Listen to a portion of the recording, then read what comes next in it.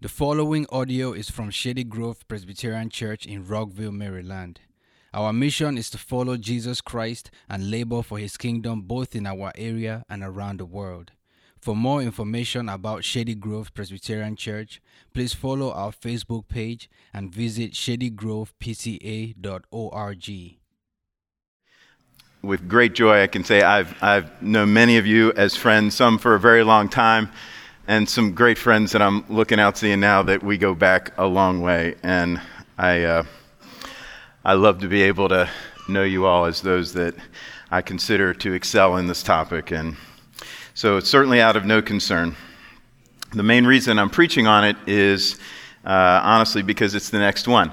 What I mean by that is, believe it or not, this sermon is a continuation of a series that goes back quite a ways that I preach on every once in a while. And today is going to be about the fourth beatitude, which is blessed are those who hunger and thirst for righteousness, for they will be filled. I've attempted to prepare a standalone sermon, even though one beatitude does not stand very well without the others. The Beatitudes are the amazing list of qualities and corresponding promises given by Jesus as his first words in his infamous Sermon on the Mount. But not a list without order or unity. Rather, they run like an engine with many parts, each necessary to the whole. The Beatitudes track how the grace of God changes us from the inside out to make us more and more like Him. They show us what it looks like when one germinates with new life in Christ and grows to bear fruit. They are the marks in the DNA of a true child of God, with each mark present in each believer. As such, they stand, I think, in strong opposition to what we hear from time to time, that sanctification is good but not really necessary for the Christian. That somehow we can come to know Jesus as our redeeming crucified Savior and yet not be fundamentally changed by it. So then the Beatitudes are also an important checklist or diagnostic test by which we are to evaluate our Christian experience and vitality. So as we come to this particular fourth Beatitude, we should keep in mind that it is describing part of a larger process. It is part of an epic story where the plot thickens with each chapter, building on and adding to what's come before. The story of the Beatitudes is about how God powerfully rescues and transforms His children who have been kidnapped and brainwashed by an enemy to rebel against God and to hate Him. He captures them back and wins their hearts, and with joy they walk with Him and join Him in the family mission and ministry of reconciliation to the world, even to the point of suffering. So we'll be picking up the story of the Beatitudes in the middle. And we come to a truly wonderful development, which we'll be examining by asking 4 questions. First, we'll consider what is it that Jesus is referring to in this beatitude. Well, right off the bat, it is a relief to notice that we have a characteristic that we'd actually expect to see in a sacred list. It sounds entirely fitting without any surprises, like we had with the first 3 Beatitudes, that require us to wonder what it is Jesus is getting at by calling those traits blessed. With this beatitude, we see that the gospel so fundamentally changes our relationship with God that we feel an inner compulsion to be in the will of God. And it's not a compulsion based on obligation or guilt, but based on pure desire. We have new and growing tastes and cravings, an appetite that can only be satisfied by walking righteously with God in faith, love, and obedience. With this beatitude, Jesus is telling us that there is an inseparable link between justification and sanctification, between being made holy by Christ as a gift and growing in holiness in our daily lives, between accepting the sacrifice of Christ as our righteousness and offering our bodies to Him as a living sacrifice. And the link that we see is music to our ears. This beatitude is declaring that believers in Jesus will be a godly people because they will be driven on the inside to be a godly people. Meaning that as God works in his children, he will rally the power of our desires to put off the old self who lived for sin and to put on the new self who lives for God. I love how Paul describes what motivates him in 2 Corinthians 5.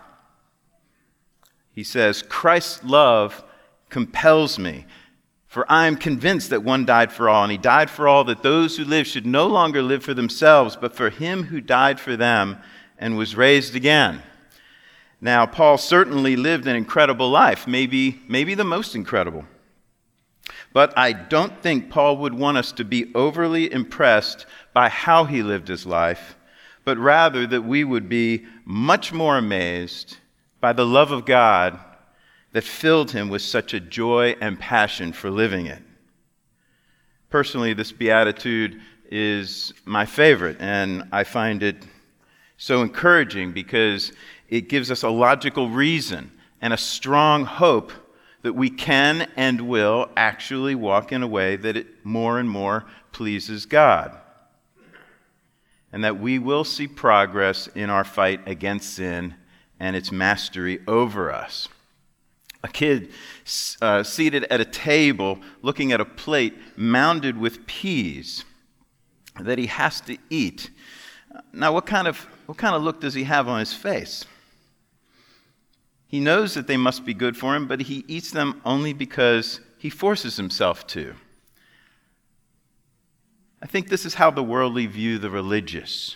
They often admire them, that someone can make choices and live a lifestyle that must obviously go so counter to what their nature inside them wants to do. And I do think in most cases that's true, but this beatitude does not agree with that. It presents a much more exciting picture of growing in sanctification, one which does not primarily come from our power to overcome the desires or our desires, but rather from a power that changes them.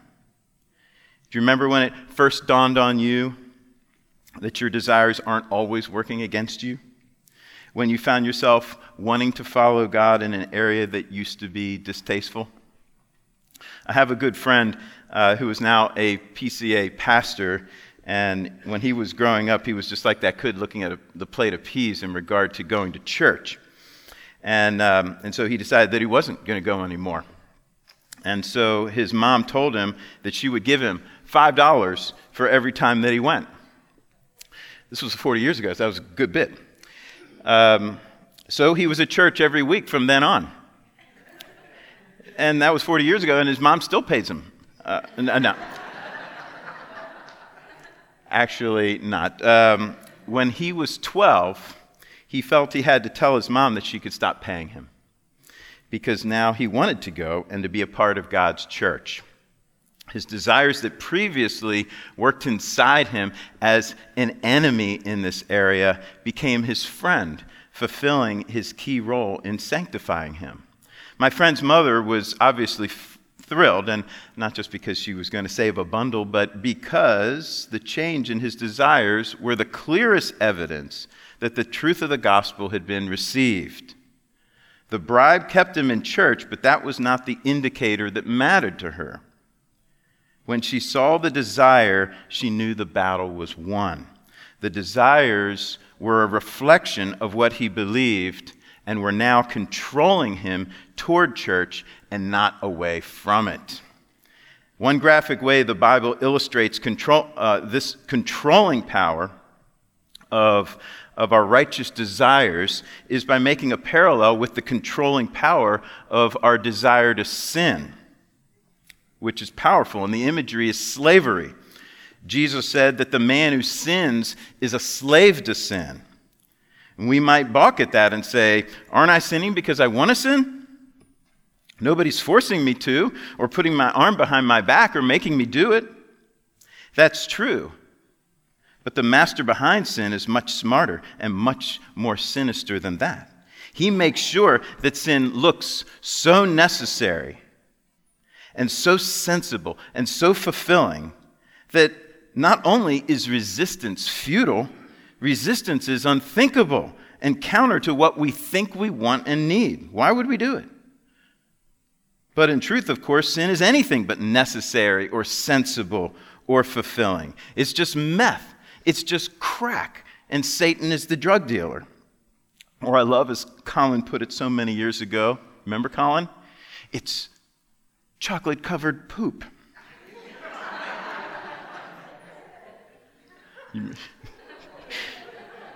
James 1 puts it this way: each one is tempted when by his own evil desire he is dragged away and enticed, and when desire has conceived, it gives birth to sin. Titus 3 says, at one time you too were foolish, disobedient, deceived, and enslaved by all kinds of passions and pleasures. Well, it's a pretty daunting way to speak of sin, and it sounds hopeless for us, and I think it should. But check out how Romans 6 powerfully describes what happens to those who have come to believe in Christ as their Savior. It says, but now you have been set free from sin and have become slaves to righteousness. What benefit did you reap at that time for the things you are now ashamed of? Those things result in death. But now you have been set free from sin and have become slaves to God. What he is saying is that in a similar way that our desires drive us to sin, now our desires answer to a new master who has gained our love and trust so that we cannot help but want to be in his will. This is how Jesus himself lived. As faith, as a man in a fallen world, how did he do it? He shows the perfection of this trait, how all he did was controlled by his hunger and his thirst for righteousness. In the wonderful story of the woman in the well, in John 4, Jesus gives us insight into what drives him. In the story, we're told of how he's tired and hungry, and he sits by a well, and his disciples go off to buy some food. And a scandalous woman comes out to draw water, and Jesus engages her in an extraordinary conversation in which she comes to realize that he is the promised Messiah sent by God. When the disciples return with food, they say, Rabbi, eat something. But he replies, I have food to eat that you know nothing about. They wondered if someone had brought him a sandwich or something, and Jesus picks this opportune time to reveal to them what it is that really fulfills them. And he tells them this: my food is to do the will of him who sent me and to finish his work. Seeking and saving this woman filled his soul. Yes, in part because he truly did care for her and for her welfare, but primarily, he says it was because it drove him by passion to do all that the Father sent him to do. His trust in his Father and his love for his Father was so great that the Father's glory and pleasure was his primary concern. In John 8, he said that he always did what pleases the Father. Jesus was always driven to obey the Father because it filled him utterly to please the Father. The greatest test of this, of course, would be when the time came for him to lay down his life. How would he marshal the fortitude that night to say, not my will, but thine be done? This is what he told his disciples earlier that evening so that they would understand how he could willingly go to the cross. He told them, the prince of this world is coming. He has no hold, meaning Satan. He has no hold on me. But the world must learn that I love the Father and that I do exactly as the Father commanded me. Even then, he was so compelled by his complete trust and love for his Father that he could never deviate from a single detail of what the Father sent him to do. Now let's consider a second question. How is this characteristic a distinct trait in those who believe in Jesus? Clearly, our world is full of spiritual people, many of whom are not Christians, and it is not hard to find very sincere and committed followers of these religions. Their devoutness is undeniable, and I think in some cases it surpasses ours and puts us to shame. Where the difference is not in the level of devoutness, but in what is driving it. An experience I had in the summer between my junior and senior year in high school illustrates this a little bit. Though I quickly mentioned it to Charlie a little while ago, this story has not yet been told. A few of us from my high school unit, my ROTC unit, were invited to go to something called Leadership Academy in Norfolk, Virginia. Sounded nice. We bought our bathing suits and some money even for movies, that sort of thing, but it wound up being basically a week of Marine boot camp. Screaming, barking orders, push-ups, just like the old school movies. To say I was utterly unprepared would be a huge understatement. It was mostly a terrifying experience and completely disorienting. I survived by counting down the hours. Truly, counting down the days was way too overwhelming. I instantly learned that the key to my success would be to not be noticed, doing nothing that could get you singled out. It was in the middle of this already unthinkable, nightmarish first day that I heard the words I'll never forget. A particularly intimidating corporal said with very disturbing satisfaction, "You think we're bad?" Nothing ever is good that starts like that. "You think we're bad? Just wait till Daddy gets home." Apparently, I had another daddy. Hey, Dad. But for some reason, this revelation brought me absolutely no comfort. Reality turned out to be worse than I feared, and I feared a lot. When I heard what sounded like a large, angry Doberman was in the building, I knew that Daddy was home. 40 of us stood at attention across from each other, knowing one of us poor souls would be the example of his fury to the rest, and no way was it going to be me. I could tell that my shirt was not perfectly tucked, so I slightly moved my thumb up to correct it. Nobody could have seen it, and yet, at that very moment, I definitely noticed something thick and spastic was barreling down the line. Couldn't possibly be for me, and yet there he was, Daddy. And we were face to face, literally, forehead to forehead. It was difficult to make out what he was saying through the screaming, but I could make out a few words. I guess the corporal did not want to be left out of our little get-to-know-you moment, so he joined in with his forehead. And as they pushed me back, I definitely remember that it was simply loud and not very nice. All that was to set up the scene. A couple days later, we were getting trained on a very hot and humid Virginia day on a very hot tarmac, and we were getting thirsty. But you couldn't even drink from your canteen without Daddy's permission, and none of us dared to ask him. My thirst was really starting to get to me, and at some point I couldn't take it anymore. So when Daddy's back was turned,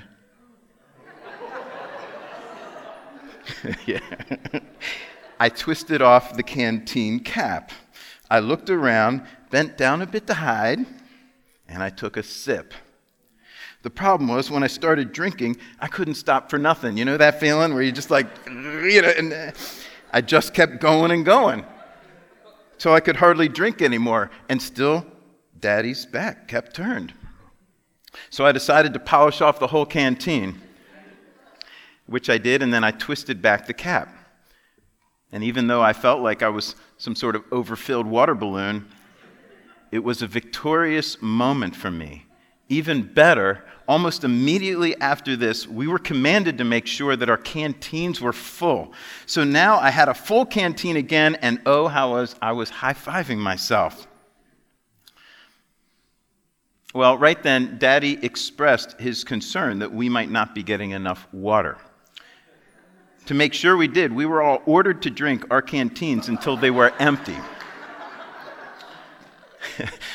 Now, what was I going to do? 2 full canteens at one time.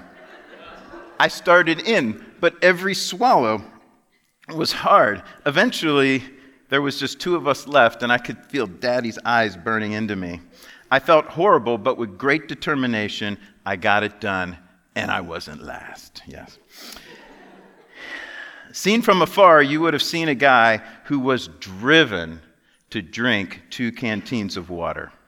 But if you took a closer look, you would notice that 1 canteen I drank because I was compelled to do so within. The other I drank because I was forced. One I drank because of the water, the other I drank in spite of the water. Both times I was zealous to drink, but one time I was driven by an uncontrollable desire for water, the other time out of a fear of punishment. Similarly, in religion, zeal for righteousness can be fueled by a true love for God that produces a genuine desire to walk in His will, but zeal for righteousness can also be fueled by a fear of punishment. The Apostle Paul is a great example of both. Before becoming a Christian, he was a very fervent Jewish Pharisee. He says in Galatians, I was advancing in Judaism beyond many Jews of my own age and was extremely zealous for the traditions of my fathers. He told the Philippians that as a Jew, he had much to boast about. He said he was circumcised on the 8th day, of the people of Israel, of the tribe of Benjamin, a Hebrew of Hebrews, as to the law, a Pharisee, as for legalistic righteousness, faultless. But why? What really was driving this amazing level of religious passion? He was earning spiritual merit badges, which he thought he needed to have in order to be good with God. This is to say that he was striving out of a fear of punishment. His acceptance by God hinged on his performance of religious works. Did this generate any real love for God? How could it? In his mind, God's treatment of him was based not on love, but only on what he deserved. He lived striving to meet a standard in order to hopefully be blessed and accepted. This belief certainly motivated a high degree of spiritual activity in Paul. But not only could it never save him, it could never produce in him a true hunger and thirst for righteousness that flows from a deep affection for God. Rather, it was done as the necessary cost to get the result that he did want. And he's by no means alone. If you want to go to heaven, then you got to be good, or at least be a basically good person.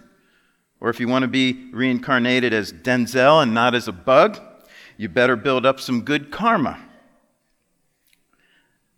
But Paul is brought into the light and understands the gospel when he's brought into the light and understands the gospel. And he understands the gift of God through Christ towards sinners. Then he comes to the realization that his impressive pedigree and his amazing zeal that he boasted in are worthless and even less than worthless. He considers them rubbish, accomplishing nothing but to lull him into self-flattery and a deluded sense of rightness with God, when in reality it was just the opposite. And this leads us into our third question, which is how does the gospel produce in us such a trust and love for God that we can't help but want to follow him? Or put again, how do God's people become slaves to righteousness? If I had to point to a verse that most concisely provides the answer, I would go to Romans 5:8, which says, God demonstrates his own love for us in this, that while we were still sinners, Christ died for us. Nothing we deserved, he came as a gift. Now, when you look at the cross, what do you see most? The justice of God or the love of God? Well, I think it's the safest question in the world, for there really is no answer. So let me just ask a question. Which do you see? Raise your hand if it's the justice of God. When you look at the cross, you see the justice of God. Would you say you see the justice of God most? All right. And how many would say, I see the love of God the most? Okay, that's typical. Both are right. It hardly matters which you raised your hand for, because you can't see one without seeing the other. When we look at the cross, we are taking in simultaneously the infinite justice and love of God. The cross literally defines them both. If you said it was love, it's because we see that his justice shown us there has set a bar that is so high that only one who loves us so dearly would pay it. And if you said it's the justice that you see, that's because his great love shown us there has enabled you to acknowledge without fear of punishment what we deserve for our wickedness. Put another way, how terrible it must be what we have done against God if the cross is what is required to save us.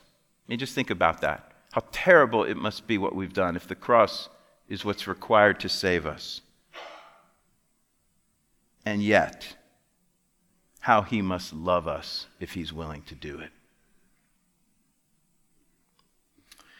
What a hopeful message for fallen humanity who are fearful, full of doubt and suspicion of God. The demonstration of the cross cuts through all debate about God, for there can be only one explanation for such an act. For as Jesus said, greater love has no man than this, that he lays down his life for his friends. The cross makes it clear he doesn't hate us because we first hated him. And now we can love him because he first loved us. This great salvation not only secures our eternal life in his almighty hands, but it also strikes a death blow to the controlling power of sin in us. Galatians 5 graphically declares this, saying that those who belong to Christ have crucified the sinful nature with its passions and desires. How so? Because it is impossible for the recipients of such amazing grace to remain unchanged in their affections to God and in their trust in his will, and it fills them to please him and to honor him by walking in his ways. Final question that I think we should probably ask here is, why then does sin still have a hold on us? In a sense, to be a Christian is to be a complex being. And remembering this can be helpful in forming our expectations for our lives in this world.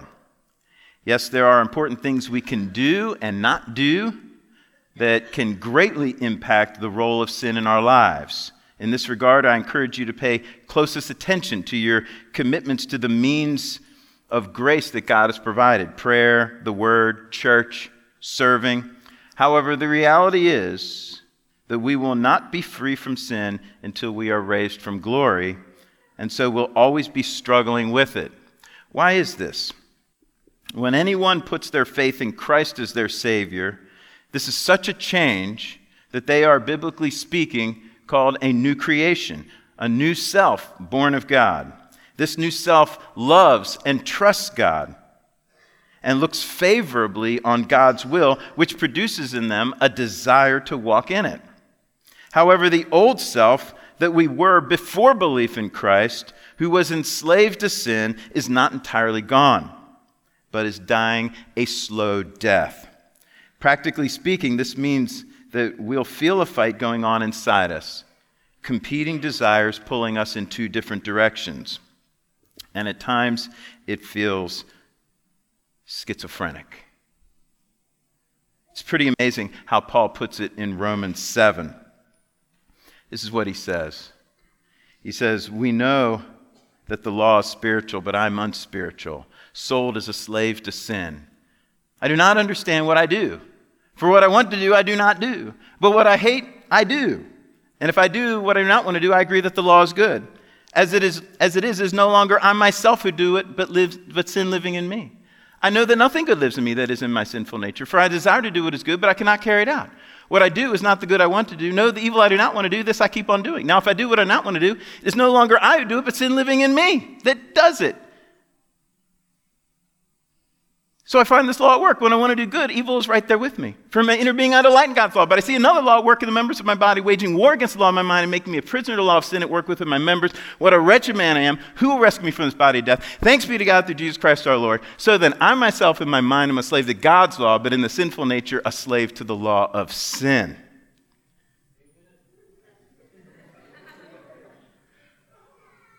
So even though he sins, he's saying, that's not really me.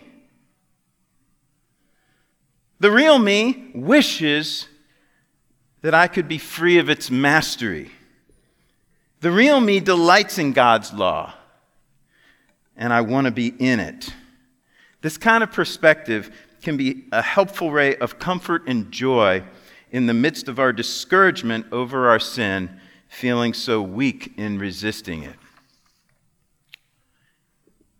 In our inner battles, even when sin wins, this should not be seen as a lack of desire for righteousness, meaning we don't have it, meaning we should conclude, because I've sinned, I must not have this hunger and thirst for righteousness, therefore maybe I'm not a Christian. We should not conclude that, but rather it is a confirmation of it.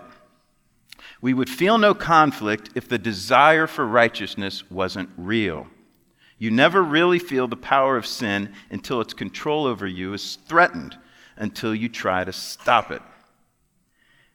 When you desire to bring about a regime change, you should not expect those that you are deposing to take it sitting down.